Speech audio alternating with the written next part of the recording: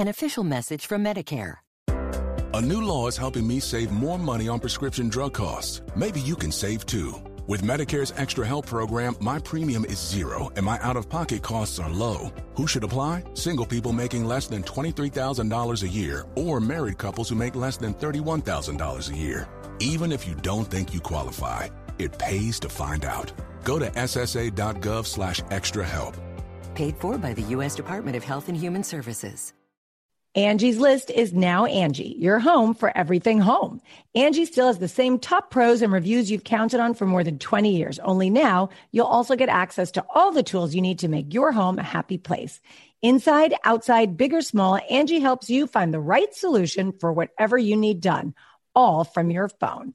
It's simple to find upfront pricing and instantly book hundreds of projects. You can even search pricing guides to see what others paid for similar jobs and easily compare quotes from top local pros to make sure you're getting a fair price. From lawn care to repairing the AC to the project of your dreams, Angie has your home projects handled from start to finish.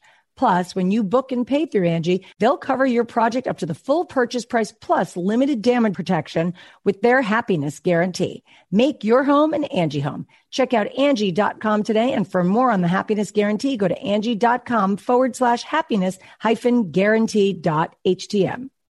Pour yourself a cold one. Let's drink 'em, huh? And listen to Ross Tucker and Philadelphia Eagles film junkie Fran Duffy break down the top college prospects on another tasty edition of The College Draft. Yeah, it is Daddy Soda time here on the College Draft Podcast, which is always presented by BetOnline.ag. You guys know the deal.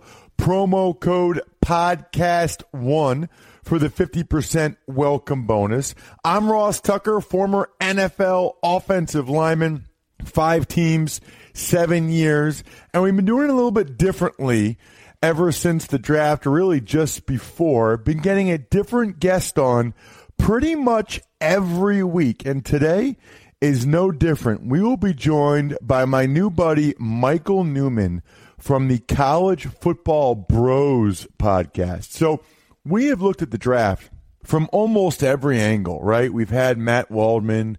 We've had Kyle Krabs. We've had other people come on and give their thoughts on the draft. What about from a college football perspective? What about who are the guys that you can't believe they went that high or went that low, and what it means for different college football programs? Well, we recently brought aboard the College Football Bros podcast to our repertoire over at RT Media, RossTucker.com. I listened to several episodes. These guys are awesome. It's 3 brothers talking about college football, and it's hilarious, and they have a great rapport, and I wanted to bring them in the fold because we don't really have a college football show. We have the College Football Draft show, the College Draft podcast, but nothing really that's just talking college football, not from a draft perspective. So very excited today to be joined by Michael Newman, who's kind of the head brother of the College Football Bros. You can follow them on Twitter at CFB Bros, at CFB Bros.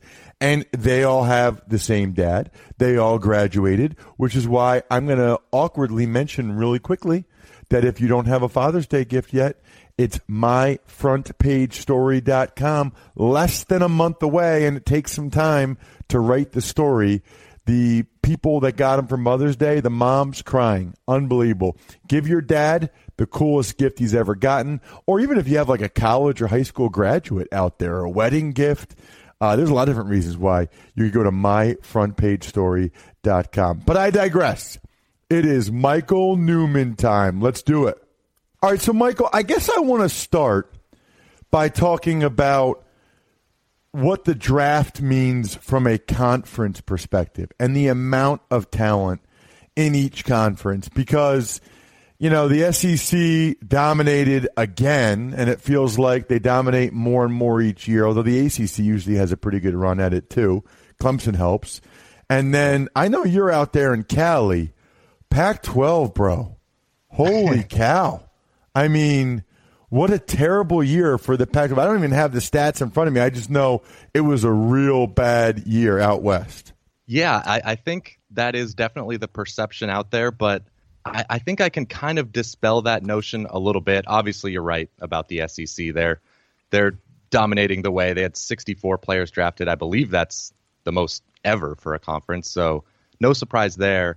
But there actually is kind of a cluster behind them of three conferences. You got the Big Ten, the Big 12, and maybe surprisingly, the Pac-12. And if you look per team that each of those conferences had players drafted, they're all right about just above 2.5 players per team. Obviously, the Big Ten has more teams than the Big 12 and Pac-12, but I think right now the Pac-12 is not in as dire of straits as the perception is out there. Of course, they don't have the top school in the conference right now that's competing for playoff spots and certainly not national championships, but I think the situations at USC and UCLA are the reasons there. They're getting the talent. Under Jim Mora, UCLA was getting the talent. Even under Clay Helton, USC has been getting it. And you've been seeing that in the draft. They do have some players drafted, but unfortunately, they just haven't been able to coach them. So I think part of it is probably, just the first round too, right? Right. SEC had 9, ACC 7, Big 10 7, and then Big 12 3, which might be like all Oklahoma dudes. And then Pac-12 3. I guess that's kind of the perception, don't you feel like, in college football now, that the SEC, ACC, and Big 10 are kind of at a higher level than Big 12 and Pac-12? Correct me if you think I'm wrong. I guess, obviously Oklahoma's excellent, and Pac-12 has pretty good depth. I think a lot of that sometimes is based on USC's kind of down, and so they don't have like the marquee out west. And then with the Big 12, it feels like it's Oklahoma. And I know Texas had a nice year, but it feels like Oklahoma and then who else? I'm thinking that that's part of the reason for this perception as well. I agree. And the perception with the SEC and Big Ten being on top, I think is correct. I think the ACC is right now at least more Clemson-based, because really with Florida State down and really just not, and Miami down, of course, there's not a lot of super talented teams outside of Clemson there. With the other schools, the Pac-12 and Big 12, I think the reason that perception lives on is that they have fewer schools, especially the Big 12. They only have 10 schools. So if you just look at it from a raw number standpoint, it might look worse than it actually is. Yep. First round picks for the Pac-12 included Andre Dillard, who got drafted by the Eagles. Washington had a first round pick as well. For the Big 12, it was Oklahoma with Kyler Murray, of course, as well as TCU. L.J. Collier was kind of the surprise one, I guess, if you will. The other guy, Hollywood Brown, went in the first round, of course. Mississippi State. I mean, Mississippi State has back-to-back first-round picks. That, I think, is kind of like the difference sometimes. Caleb McGarry from Washington went. N'Keal Harry from Arizona State went. In the last two picks could have been real rough for the Pac-12. Real rough. Because I don't think people were expecting those guys to be first-round picks, and yet they went with the last two picks. I think that probably affects the conference as well.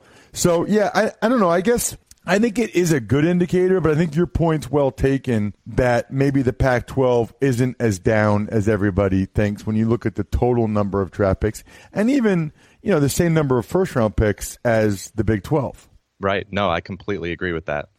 So I always like talking about, and by the way, I think that there's a decent amount of talent coming in the Pac-12 this upcoming year. When you think about Oregon, some of the USC kids, I think Oregon has several guys, obviously led by Justin Herbert. So I think that they might have a pretty solid year upcoming, both on the field and in next year's draft, I would imagine. Yeah, Oregon is very talented right now, and they unlike previous years, they have some good talent on the defense. And looking forward ahead in 3-4 years, that's not going to stop. Oregon is recruiting at an unbelievable level. So I think you're going to see most of the draft picks, most of the high-end draft picks from the Pac-12 coming from Oregon. what do you attribute that to? Just Cristobal's aggressiveness?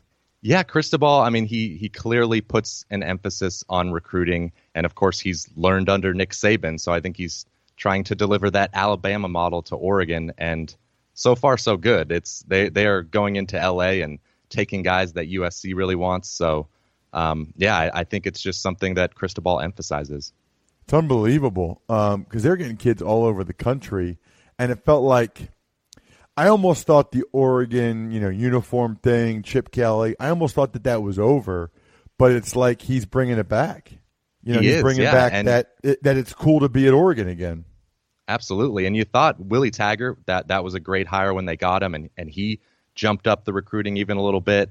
And then when they hired Cristobal, it kind of seemed, at least to me, seemed like a little bit of a boring hire, just kind of promoting from within the guy that made the most sense. But I am, happy to say I think I've been dead wrong about that. What about some of the surprises in terms of individual players? Because I think that's a little bit different in terms of individual players that, guys that maybe went higher than you thought or lower than you thought.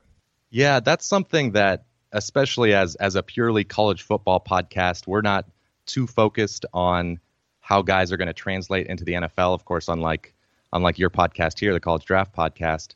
But one of those guys, well, the obvious one that went a lot higher than maybe a lot of college football fans would expect is Daniel Jones. He just wasn't really all that relevant in the college football world, but I always say I'm not going to denigrate that pick too much because you're talking to a guy who thought that Jimmy Clausen was going to be a great NFL quarterback. So I've learned to temper my scouting opinions. Another guy was Josh Jacobs. He was going into last year way down the list of relevant college running backs, and even during the season, of course, he was very good, but he was one of kind of a trio of running backs there at Alabama that got the bulk of the carries. So when draft time came around and I saw that he was getting mocked to the first round, that was definitely a big surprise as a college football podcaster. Yeah, that's always why I like talking to the college football guys, to be like, who are these guys that just totally surprised you or came out of nowhere? And you didn't, obviously people don't talk about Duke football that much as it is, but you really just did not think highly or did not really think that Daniel Jones, like at what point did you ever think during the season Daniel Jones is a really good quarterback or really good quarterback prospect?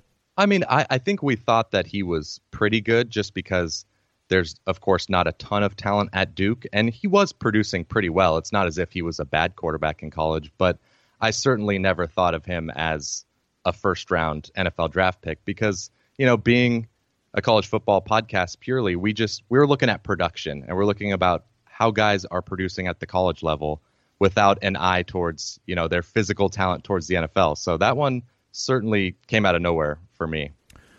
What about, and by the way, I mentioned this, in fairness to him, Duke hasn't had a single other guy drafted since 2015.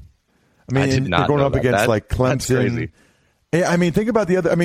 Even NC State seemingly has like 5 dudes drafted every year. You know what I mean? Clemson obviously has 1 million, but then even the other schools, the U usually has several guys.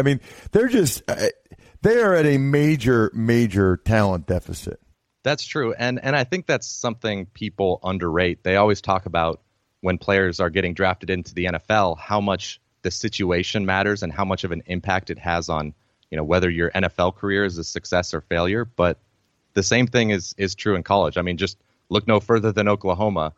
I think it's no coincidence that the 2 Oklahoma quarterbacks, the 2 quarterbacks that were in Lincoln Riley, one of the great offensive minds in his system with the offensive line they had, the unbelievable receivers. It's just a much easier system to have a lot of success, obviously. And you see Baker Mayfield and Kyler Murray go number 1 back to back. Yeah, that's pretty incredible. And that's the point I made, too. Kyler Murray, he had 4 offensive linemen, both guards, both tackles, go in the first 4 rounds of the draft. That's insane. And then even their center, Creed Humphrey, was like the freshman All-American center who might be a high pick next year. They had Hollywood Brown goes in the first round, his receiver, And you can even speak, his other receiver, CeeDee Lamb's really good, right? Absolutely. No, they are absolutely stacked. I think, maybe I could put up like a 50% completion percentage as Oklahoma's quarterback. Maybe I'm going too high there, but, I'd have a better shot there than Duke. And then even Ohio State, I mean, he had a couple offensive linemen drafted at Haskins. His receivers went second and third round. I mean, his backup running back got drafted, Mike Weber. I mean, it's like Duke can't get a guy drafted, and Ohio State, forget even the defensive guys, Ohio State has backups getting drafted. Even Oklahoma's running back that missed the whole year got drafted in the 6th round. It's like, I know. I do not envy the job of NFL scouts trying to separate out the impact of, the other 10 guys on the field from the player that you're evaluating. That seems like a tall task. And the Josh Jacobs point is interesting just because he's a very good player, and I can see why people love him. But it is interesting that like he was kind of behind Damian Harris or split time with Damian Harris and even split time with Najee Harris, who I guess will be the main guy next year. It's just they always have so many running backs that it's hard to ever think. It's interesting. Like Derrick Henry was a 2nd-round pick. It's just an interesting thing that Jacobs went higher than Derrick Henry, who's a physical phenom and averaged 47 carries per game his last year at Alabama. It is crazy. And the other thing is that Josh Jacobs, even going into Alabama, I believe he was a 3-star recruit. So he's not a guy with the 5-star pedigree like most of the other players on Alabama. So that was definitely a surprise. And you see, Alabama running backs, Wisconsin running backs. I think you're probably going to start to see it with Oklahoma quarterbacks. Those guys that are in situations that just seem tailor-made for you to have success. It's going to be hard to evaluate whether it's for real or not. So let's get to some of the guys that you were surprised didn't go higher just based on being a college football connoisseur like you are. Who did you think would go higher than they ended up going? Yeah, there was a couple guys. Well, there was really a lot of guys, but the two that I kind of focused in on were Travion Williams from A&M. He was just unbelievably productive last year. I think he had over 2,000 all-purpose yards, and yet he fell to the 6th round. So I know he's undersized, so I guess at least from a height perspective, so that's the reason he falls. But the talent just really seemed to be there. And the other guy, maybe even more surprising, was Sutton Smith from Northern Illinois. Maybe the most productive player in all of college football the last several years. Of course, he was a defensive end. So he was always near the top of college football in terms of sacks and tackles for loss. Understandably, it's in a group of 5 conference, but still, it was a big surprise for me to see him last until the 6th round. Yeah, and I think he got drafted by the Steelers, which is a real good fit for him. There's a history of like MAC guys and even FCS guys. Like, if you can rush the passer, you can rush the passer. And there's a history of those guys going out there and showing that they could do it in the NFL level. It does seem to be a position where production translates more than a lot of other positions. Yeah, that's kind of how I look at it as well. Now, I know you are a Nebraska fan. So yes, unfortunately. So I want to get your thoughts on Nebraska having 0 players drafted for the first time in 56 years. That's unbelievable. Did we have to talk about this, Ross? I really would rather not talk about it. But okay, I'm glad you said that. So here's a question for you. No, in all sincerity, do you care? Like, you're a college football fan. You're a Nebraska fan. You obviously care about their recruiting. You care about what their record is. You care about how good they are. But I always think it's interesting because there are some fans that really care about how their team does from a draft perspective, and others that really couldn't care less. You know what I mean? Like, oh, we didn't have a major. I don't care. We were 8-3 or we were 10-1. Whatever our record was. That's all I care about. So tell me. So evidently you do care. Why do you care? Well, I guess there's kind of 2 sides of the coin. I guess you could say I care because when you put a lot of players into the NFL draft, high school prospects take notice of that. I mean, look no further than Clemson right now. Their defensive line class, of course, was unbelievable. They had three 3 defensive linemen go in the first round. And if you look at their 2020 recruiting class, they've already got the top 3 defensive tackles committed. So there's definitely a correlation right there. But if the reason I guess I don't care is that you're right. I'm just focused on Nebraska succeeding in college. I'm not too concerned with how guys do in the NFL.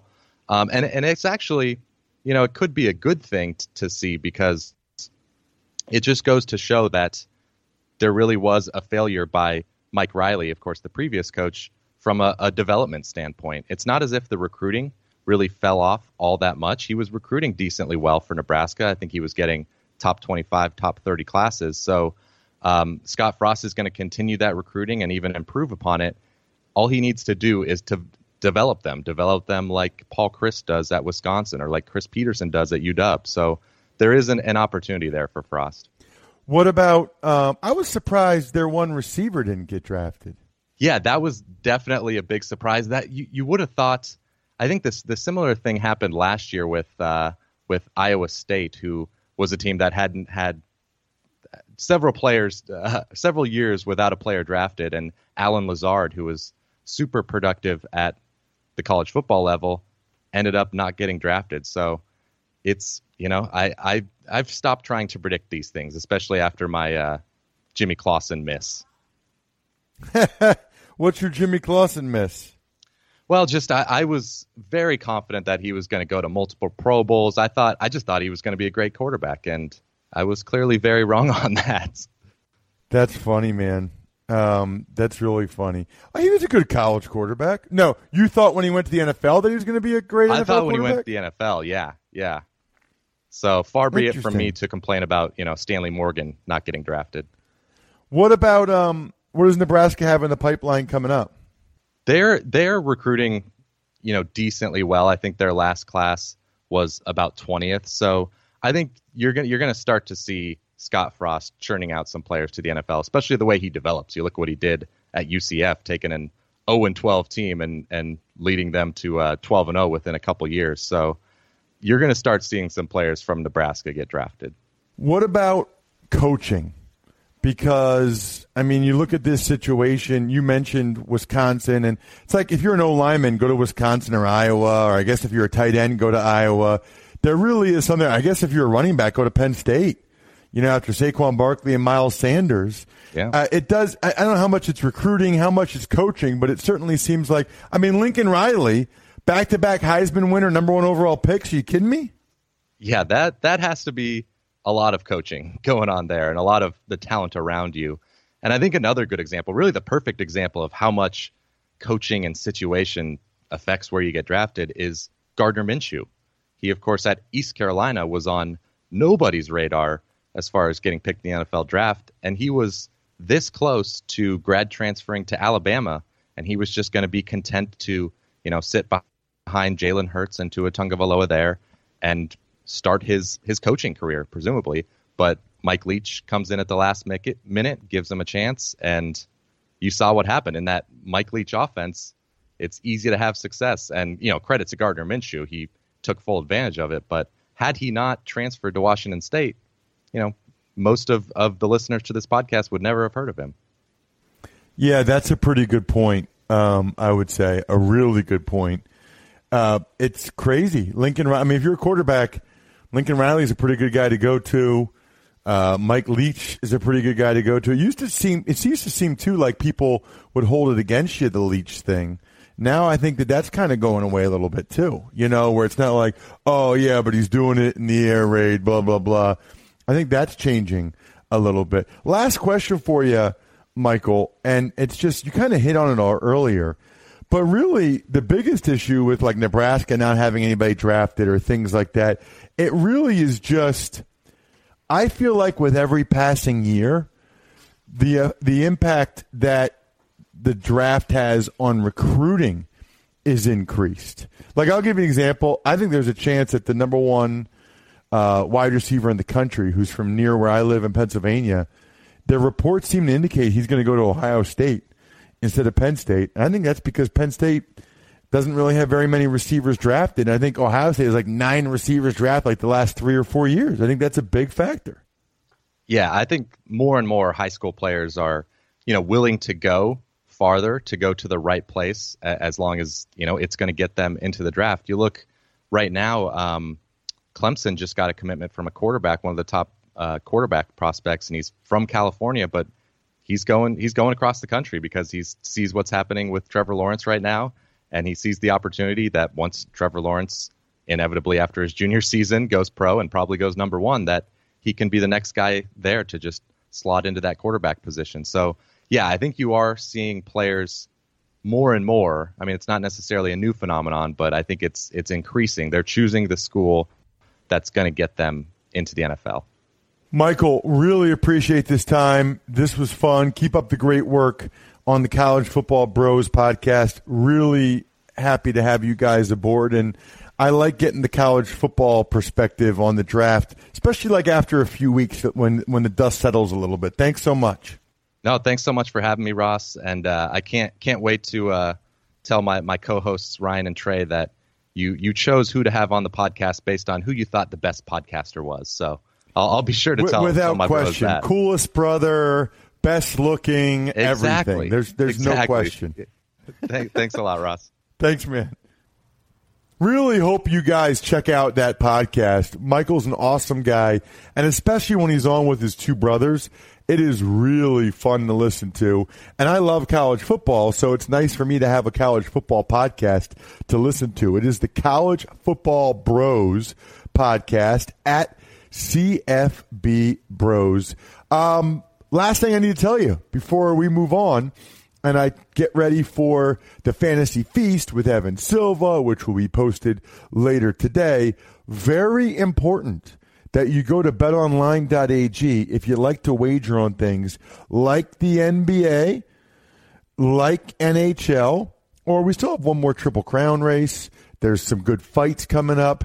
It's betonline.ag. The promo code's podcast1. Heck, you can start betting on college football. And as we're going to talk about on the Even Money podcast tomorrow, some of these places like CGT Technology, they have the lines up for every game the whole year.